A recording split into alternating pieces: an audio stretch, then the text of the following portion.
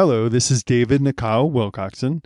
This audio is from a Revelation Timeline Decoded YouTube video series that I made in 2021. The videos were very low tech, mostly me reading what's on the screen, so you're not missing much in the audio version. The Revelation Layers chart and summary PDFs that I refer to in the videos can be found at www.revelationtimelinedecoded.com. Enjoy the lesson. Hello, Set Apart Saints. This is David, and in this video, I'm going to talk about the conquerors of the first seal. And when I explain the seal judgments and how they led to the decline of the Roman Empire, and the trumpet judgments which led to its fall, the question arises about why the first seal doesn't really seem like a judgment. So in other words, the other ones are pointing to blood and famine and pestilence and fire and hail and just all sorts of things, and those seem like judgments. But the first one is different. So this video is going to answer that question to see how the first seal sets up the narrative. It sets up the historical battle that takes place from the first century until Messiah's return. So let's start there at the end. Revelation 19:11-12 says, "And I saw heaven opened, and behold, a white horse, and he that sat upon him was called Faithful and True, and in righteousness he doth judge and make war. His eyes were as a flame of fire, and on his head were many crowns, and he had a name written that no man knew, but he himself." So Messiah is seen as winning the victory over the enemy. So now compare that to the first seal. And it says, "And I saw, and behold, a white horse, and he that sat on him had a bow, and a crown was given unto him, and he went forth conquering and to conquer." Now let's go back to when John wrote down the vision. And Messiah proclaimed in the first three verses, this gives us our perspective, and he wrote in the first three verses that these things which must shortly come to pass, and for the time is at hand. So those are the key parts of the first three verses. So Messiah is telling you that the prophecies would start to begin shortly after they were written down, and the time was at hand for them to begin. And shortly afterward, Roman Emperor Domitian died in 96 AD. Now, some people say John wrote Revelation in 95, others say it was earlier. But the point is that shortly after it was written, this emperor died, and he had led it since 81 AD. And then something without precedent happened. And through the series of videos in my book, I want you to see that Messiah didn't just foretell what would happen to his saints, and he didn't just talk about the enemy of his saints. He foretold events which impacted the world. And I showed some of this in my Messiah Foretold World Events video. In this case, the significant event was that an emperor was selected who was not of Roman descent. Nerva was selected on the merit of his ability. And this is significant because it provides us the context of the bow of the first seal. Nerva and the four emperors who followed him were descendants of the Isle of Crete, who were famous bowmen. Alexander the Great was never without a large company of Cretan archers, and they were used by Roman armies during the time of Julius Caesar. Nerva only reigned from 96 to 98 AD, and then the next Cretan emperor, Trajan, was given power, and he reigned from 98 to 117 AD. During Trajan's reign, the Roman Empire ascended to its height of power, when they were conquering nations and having many victory parades. During the victory parades, the emperor rode on a white horse and wore a laurel wreath crown.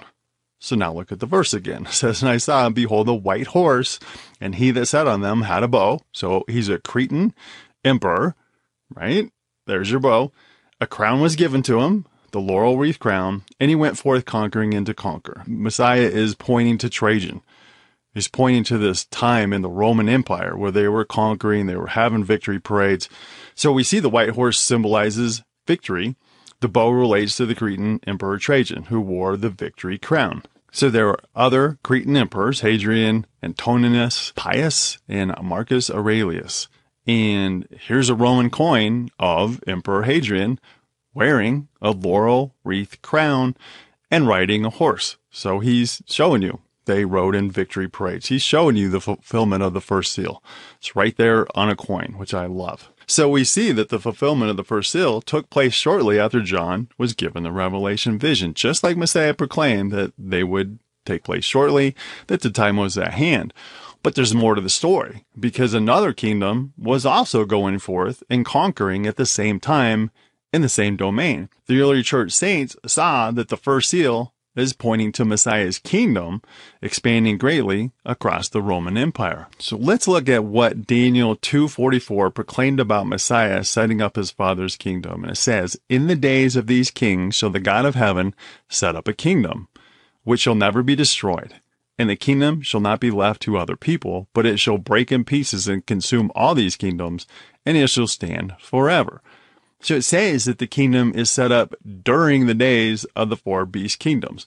And Daniel described four beast kingdoms of Babylon, Medo-Persia, Greece, and Rome. So he set it up in the days. And obviously Messiah's first advent was in the 1st century, and the Roman beast kingdom was in power. It doesn't say that his father's kingdom is set up after the 4th beast kingdom. He set it up in the 1st century during the Roman beast kingdom. So let me be clear, because people will jump to a conclusion. I am not saying the Messiah returned in the 1st century. I'm showing how Messiah set up his father's kingdom, which has grown into a great mountain of people ever since. Messiah repeatedly said that the kingdom of God is at hand. He told you, it's at hand, it's here. So he's not saying it's going to be set up at the end of time. He's saying it's here, right now, I'm setting it up. And we'll see the desolation of Jerusalem and the temple and the Jewish nation in the 1st century was a profound event as it led to Messiah's kingdom being established. Physical Jerusalem was desolated in 70 AD, and Holy Jerusalem, the ecclesia of Messiah, the saints, his church, was set up. The physical temple was destroyed with not one stone left on another, and Messiah set up the true temple in which the Father dwells.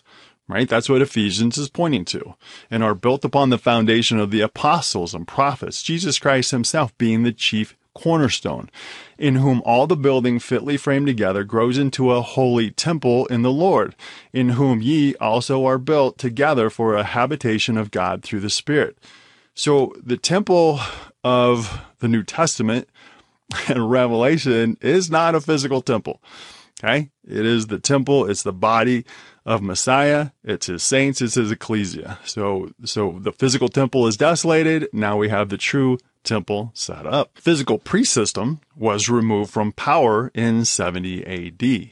And Messiah is now our high priest who established his saints as his priest. All right? So 1 Peter gives us the narrative. To whom coming, as unto a living stone, disavowed indeed of men, but chosen of God and precious.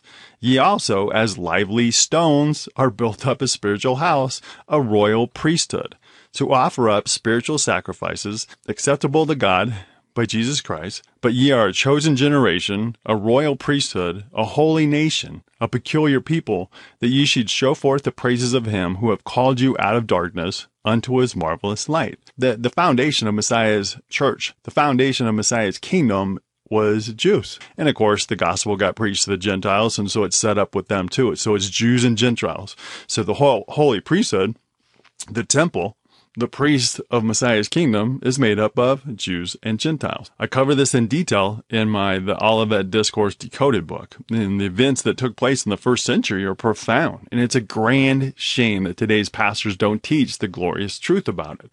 So now we see that Messiah has set up his father's kingdom in the 1st century, and that his ecclesia, his saints, spread out in the Roman Empire preaching the gospel. So let's look at the narrative again. And I saw, and behold, a white horse, and he that sat on him had a bow, and a crown was given unto him, and he went forth conquering and to conquer. Messiah went forth in victory through his saints, by the power of the Father's Spirit, to wage war against the enemy and redeem souls for the kingdom. Satan fought back and caused the Roman emperors to persecute the saints, but killing them was not a victory. For Messiah proclaims in Revelation 12:11, which is about the Roman emperor-led Roman beast kingdom, it says, and they overcame him. They got victory. They overcame him by the blood of the Lamb and by the word of their testimony, and they loved not their lives unto the death. The word overcame in Strong's Greek dictionary is Nikao, which is where my name comes from. It means to subdue, to conquer, to overcome, to prevail, to get the victory. So when these saints were killed, they were winning the victory. They weren't defeated when they were killed. They were winning the victory. So Messiah's ecclesia was conquering. They were gaining the victory for the kingdom. Persecution only fanned the flames, and Messiah's ecclesia grew even faster by the power of the Spirit. So when you see the vision of the saints riding on white horses in Revelation 19:14, it's pointing to them gaining the victory over the enemy. That's what the white horse is representing. So we see that in the first seal. There's Messiah's ecclesia riding on white horses throughout the Roman Empire, proclaiming the gospel, winning the victory. The early church saints interpreted the first seal with Messiah going forth on his mission to conquer the enemy, Satan, and his Roman beast kingdom. By preaching the gospel through his army of saints, Messiah's ecclesia is the set-apart ones who advance the Father's kingdom. Since then, Messiah's kingdom has become a large mountain, a great nation, and someday he will return for his kingdom saints. The battle between good and evil, Messiah and Satan, the saints of Holy Jerusalem versus the leaders of the great city of Rome, begins in the first seal. Two kingdoms are going forth and conquering at this time. The Satan-empowered Roman beast kingdom and Messiah's spirit-filled assembly of saints. And the narrative of Revelation is their historical battle, as Satan used the leaders of the Roman beast kingdom to fight against Messiah and his saints. Interestingly, in Roman mythology, Cupid is the son of Venus, the goddess of love and beauty, and he is known as the god of affection. Legend has it that Cupid shoots magical gold-tip arrows at gods and humans alike, and by piercing their heart with an arrow, he causes individuals to fall deeply in love. The Roman beast kingdom conquers by force using the strength of iron. Amazingly, Messiah's kingdom conquers with a bow, shooting arrows of the gospel of love to cause people to fall in love with the Heavenly Father and his beloved Son. And you can think that's sappy or whatever, but I look at it and I go, wow, that's really what it is. I mean, it's the gospel of love. We're preaching the gospel of love, of the Heavenly Father loving you so much that he sent his beloved Son for you to redeem you into the kingdom.